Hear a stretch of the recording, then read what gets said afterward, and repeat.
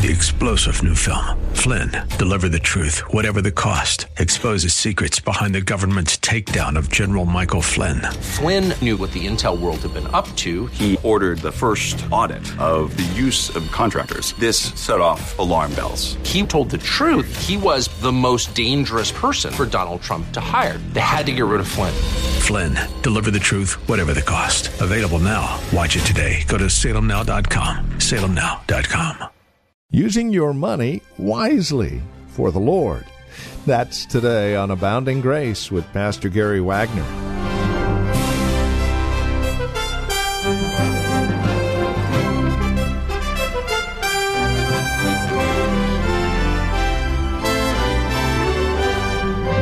You know, nothing is more sensitive than talking about finances and money, from the pulpit especially. Yet Jesus was quite clear on this subject on several occasions. So today we'll do just that. As we continue our survey of the book of Luke, we find ourselves in chapter 16, verses 1 through 13, where we run across the idea of using your money wisely. How you use your wealth does matter, as we'll see today. Won't you join us? With today's broadcast of Abounding Grace, here's Pastor Gary Wagner. A man's gift makes room for him and brings him before great men. A man's bribe makes room for him and brings him before great men. Now here's a practical way that you can make friends by the means of godly bribes. You see, maybe you have a friend that you've been trying to get to come to church with you. You've tried everything that you could possibly think of, but they really don't seem to have an interest in spiritual things. So you say, listen, if you come to church with me this Sunday, I'll have you over for dinner afterwards, and we'll have turkey and all the trimmings. Now that's a good bribe, especially if that is the only way that you can get that person to come to church. Make friends with unbelievers to get them under the sound preaching of the gospel. And all of this means that we have to understand that advancing the kingdom of God in this world constantly costs money. I think most of us way too often forget this. I think many of our brothers and sisters believe that going to church and listening to preaching and reading our Bibles is wonderful and it's free and that's sufficient for our Christian life. Absolutely no way. It cost money to conquer the world for Jesus. It costs money to have a church. It costs money to run kingdom causes and kingdom institutions and crisis pregnancy ministries and all other such things. The church is dependent on your finances. It is dependent upon your possessions. It is dependent upon your physical blessings to carry on the kingdom work. And if you do not support it, if you do not finance it, it will shut down. Now, this command to make friends using your wealth has got to be seen in conjunction with another command that sort of says, at least a lot of people think, the opposite of this. In James chapter 4, verse 4, it says, "You adulterous people, don't you know that friendship with the world is hatred toward God? Anyone who chooses to be a friend of the world becomes an enemy of God." The point is, don't make friends with unbelievers if it involves compromise on your part or making unholy alliances with this world system of evil around us. Because as one English Puritan said, when you begin to please the world, you wage war against heaven and bid open defiance to the Lord of hosts. So understand, both of these principles stand together. Don't use your money to make friends with an evil world to compromise what you know to be true. But do use your money to make friends with those in the world for evangelistic purposes. One commentator by the name of Vaughan said, "To be a friend of the world is to value the approval of and cherish a relationship with persons and forces which are either indifferent toward or openly hostile to God. The situation is comparable to that of a wife who would cultivate friendship with a man trying to seduce her. Such a wife becomes her husband's enemy." So when you hear Jesus say, use your money to make friends with various kinds of people, don't think you are hearing him say that justifies trying to modify in any way or circumvent, compromise, or disobey the law of God. Well, let's ask another question here from verse 9. It says, and I say to you, make friends for yourself by means of the mammon of unrighteousness, that when it fails, they may receive you into the eternal dwellings. So what is the relationship now between making friends, using your wealth, and entering into eternal dwellings? Whatever it is saying, it is not saying that you can buy your way into heaven. That's actually the first thing I thought of. It is not saying if you give a lot of money to the church, you don't have a thing to worry about when you pass on. That most assuredly is not what it is saying. It is saying that how you use your money to benefit other people and to glorify God is evidence of what is going on in your heart. Or where your treasure is, there is your heart. So if this is a real effort on your part to make friends with people by means of the wealth that God has given you, then that is a sign that there is real life here, that there is real discipleship. You really are seeking to give up your life for the service of the Lord Jesus Christ. But then it says, when it fails. It says that your money and your wealth and possessions are very useful to the kingdom of God, very valuable until your mammon fails, until your money and your wealth and your possessions and property fail. Well, when will they fail? When you die. You can have all the money in the world, but the second you die, it is of no use to you whatever. So it says, use your wealth and your gifts and your abilities to make friends with people so as to benefit them in the kingdom of God, to evidence the true life you have in Christ, so that when you die and your personal possessions are no longer of any use to you, you will be received into eternal dwelling places. But you know the hardest word for me in verse 9 is they. I say, make friends for yourself by the means of the mammon of unrighteousness, that when it fails, they may receive you into the eternal dwellings. Now, I personally think that's a contrast with verse 4, which says, I know what I shall do, so that when I am removed from the stewardship, they will receive me into their homes. So it is a contrast between this very shrewd manager who says, I'm going to take off the interest so that I can have a future, and they'll welcome me into their homes, and I'll be able to sit at their tables. And now he is using that as a model and saying, just as that is true in a physical, transitory, temporary sense on earth, that if you are using your talents and your gifts and your possessions for me, then when you die, they will receive you, not into temporary dwelling places, but into eternal dwelling places. And who is the they? Well, the steward thought it was his friends. All of your friends who you helped by cutting their interest will welcome you into the eternal dwellings.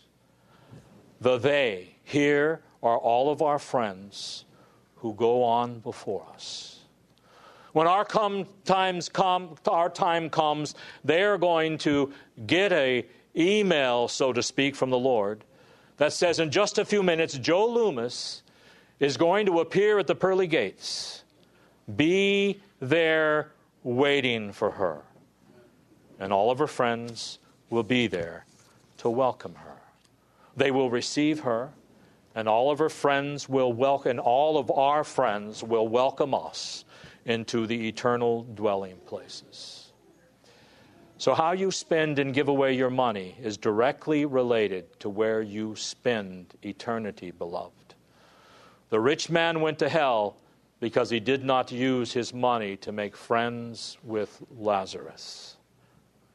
Now in verses 10 through 13, Jesus expands his point, and notice what he says in verses 10 and 11. He who is faithful in a very little thing is faithful also in much. And he who is unrighteous in a very little thing is unrighteous also in much. If therefore you have not been faithful in the use of unrighteous mammon, who will entrust true riches to you? Now you've got to figure out what it means when he says in verse 10, he who is faithful in a very little thing is faithful also in much. What do you suppose this very little thing is?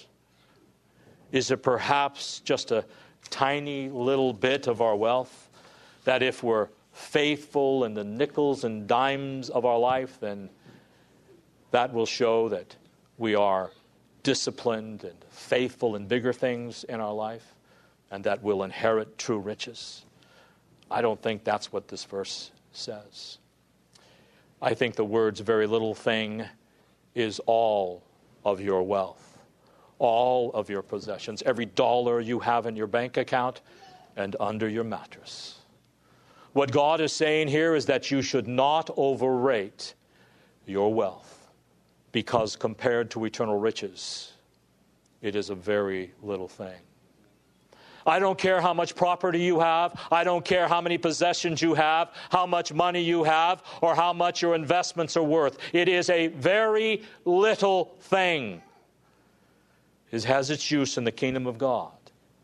But compared to this eternal dwelling place and God's true riches, material wealth and possessions are very little things. Let me ask you before I go on.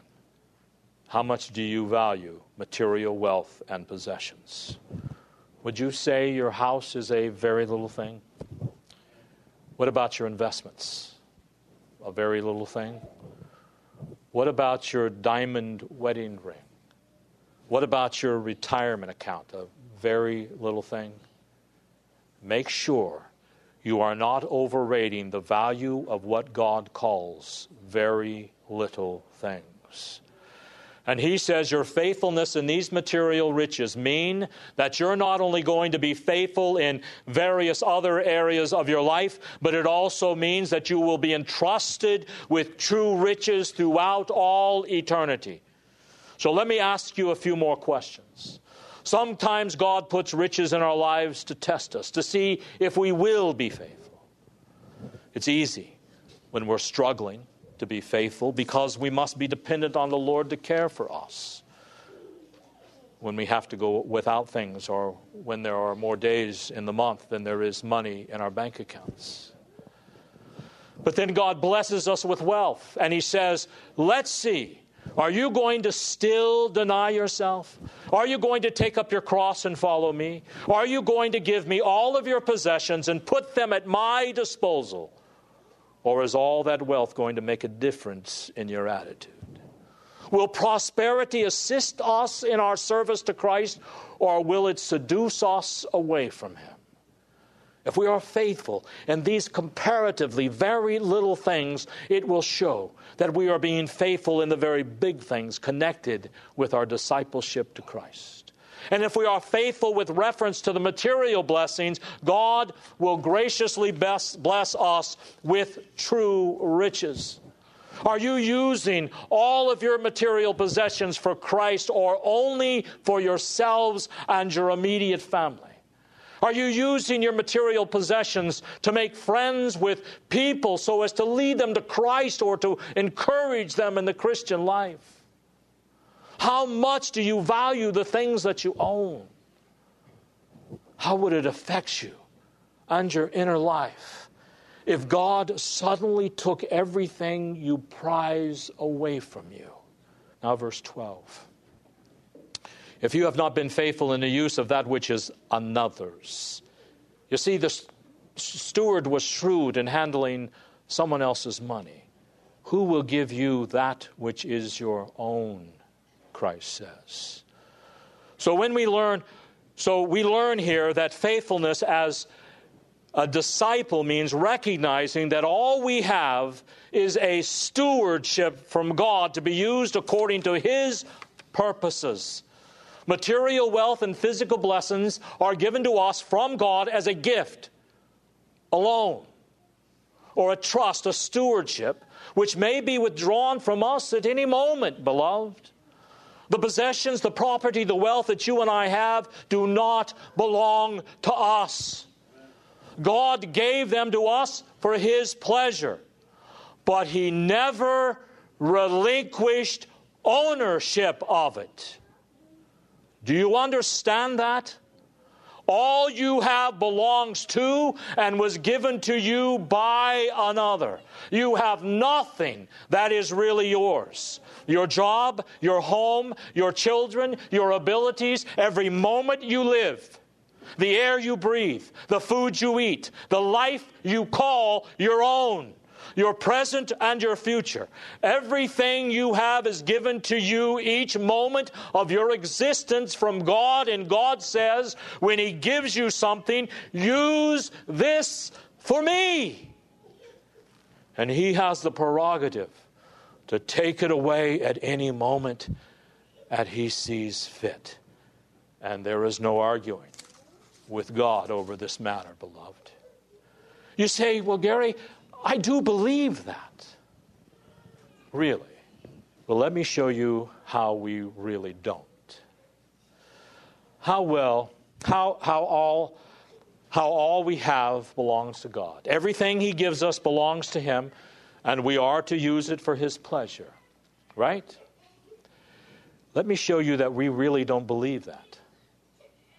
Have you ever said, I am so committed to Reformed Heritage Church, or I am so committed to pro-life ministry, or I'm so committed to Chalcedon, or this ministry, or that kingdom cause, that I am willing to sacrifice my wealth to support it? Sacrifice? You don't have anything to sacrifice. What are you talking about, sacrifice? You don't own anything. You nor I have ever sacrificed anything. We have simply given what was given to us. We don't make sacrifices for the kingdom. It all belongs to God.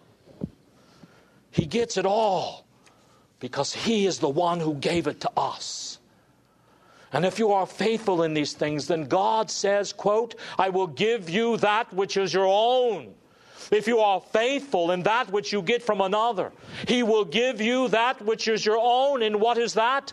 He is once again talking about the reward of grace that He gives to His disciples who prove themselves shrewd and wise stewards over what God gives us to care for.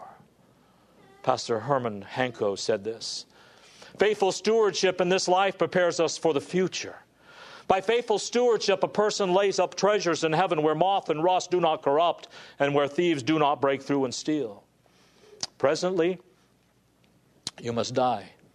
When we live this life, when we leave this life, we cannot take gold and silver or the things of this world with us. All of these things shall fail. Our stewardship will come to an end.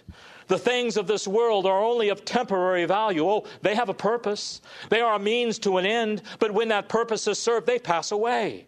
The goal is attained when we enter the kingdom and when the kingdom is brought to glory. So to him who uses unrighteous manna to lay up treasures in heaven, he will be entrusted with spiritual and heavenly riches from the kingdom of heaven. This does not mean that we earn our salvation. The reward is of grace. Jesus was talking primarily to His disciples who were citizens of the kingdom by the wonder of His grace. So it is with every faithful child of God. The faithfulness in us is of grace. The reward granted to that faithfulness is of grace. Grace gives the strength and the reward, for it is all of God. The everlasting life of the child of God in the presence of God's covenant and the full enjoyment of God's covenant is the inheritance, that which belongs to us, which is permanent, which God gives us, which we shall never lose, and which begins in full when we look at God and He looks at us in death and He says to us, well done, good and faithful servant. Enter into the joy of your Lord. Then in verse 13, we have that very familiar and powerful verse, and with this I will finally conclude. It says, no servant can serve two masters, for either he will hate the one and love the other, or else he will hold to the one and despise the other. You cannot serve God and material wealth or mammon. That is, in other words, compromise is impossible. This exhortation reminds us that the danger of material wealth is that sin and Satan can use that wealth to enslave us and to control us. Material wealth can be a very powerful seduction. It is a subtle seduction that really controls people's lives. It controls their emotions, their affections, their energy, their will, their mind. It grips the entire personality of the person because it grips that person's heart. But Christ and material wealth make totalitarian demands on a person. Both Christ and material wealth make totalitarian demands on a person devoted to one or the other. Each demands our entire devotion. Each wants us to live entirely in terms of its demands. Compromise is totally out of the question. You cannot serve God and mammon. It is impossible. If a thirst for material wealth possesses us, we are indeed godless, whatever we may profess to be. It is impossible to be at the absolute disposal of two masters at once, because each claims undivided attention and service.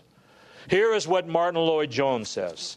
The person who thinks he is godly because he talks about God and says he believes in God and goes to places of worship occasionally or even regularly, but is really living for certain earthly things, how great is that person's darkness. Whom do you serve, he says. That's the question. Is either God or mammon. Unquote. There is nothing in the last analysis that is so insulting to God as to take His name upon yourself and to yet show clearly that you are serving mammon in some shape or form. Let me end with another illustration by Lloyd-Jones. He says, I remember once hearing a preacher tell a story which he assured was simple, literal truth. It illustrates perfectly the point which we are considering.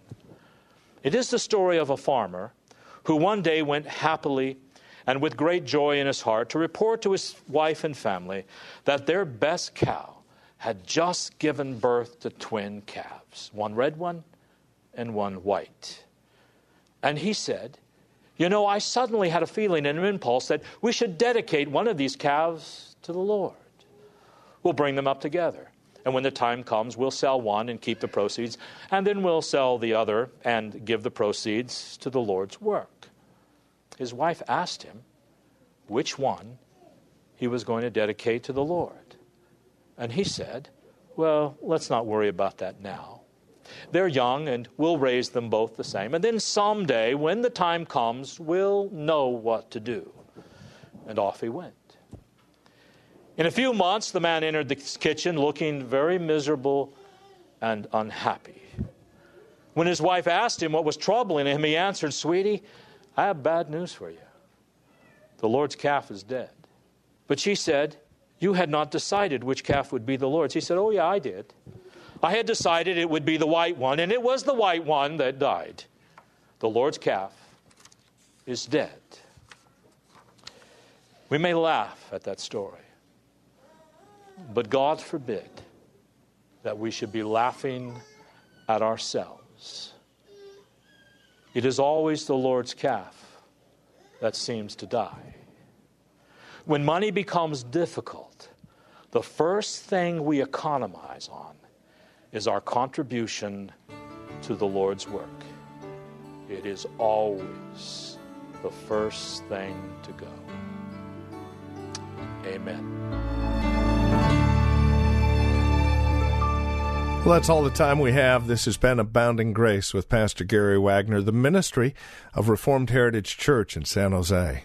It is our goal and desire that you would abound in grace through the preaching and teaching of God's Word. And that is why we come to you on a daily basis. Now, as we close out our time together, we also realize that some of these messages that are presented here on Abounding Grace are well worth reviewing again at your convenience. Maybe you joined us a bit late. Well, we have copies on CD. They're just $5. Mention today's date as you call or write to us. Here's how to get in touch with us. The phone number is 408-866-5607. That's 408-866-5607. You're welcome to also visit our website, learn a bit more about us. We're at reformedheritage.org. Again, reformedheritage.org. And then, of course, if you would love to partner with us, if you're feeling led of the Lord to become a financial partner with us as we continue this ministry here on this station, please write to us at PMB number 402. And the address is 1484 Pollard Road, Los Gatos, California. The zip code is 95032. Or, again, simply call us, 408-866-5607. That's 408-866-5607.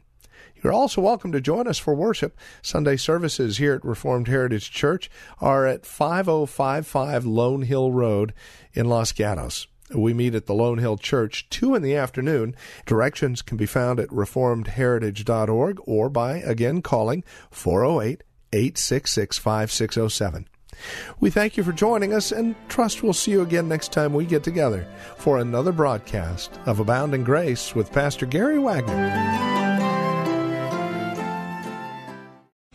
3-star General Michael J. Flynn, head of the Pentagon Intelligence Agency, knew all the government's dirty secrets. He was one of the most respected generals in the military. Flynn knew what the intel world had been up to. He understood its funding. He ordered the first audit of the use of contractors. This set off alarm bells.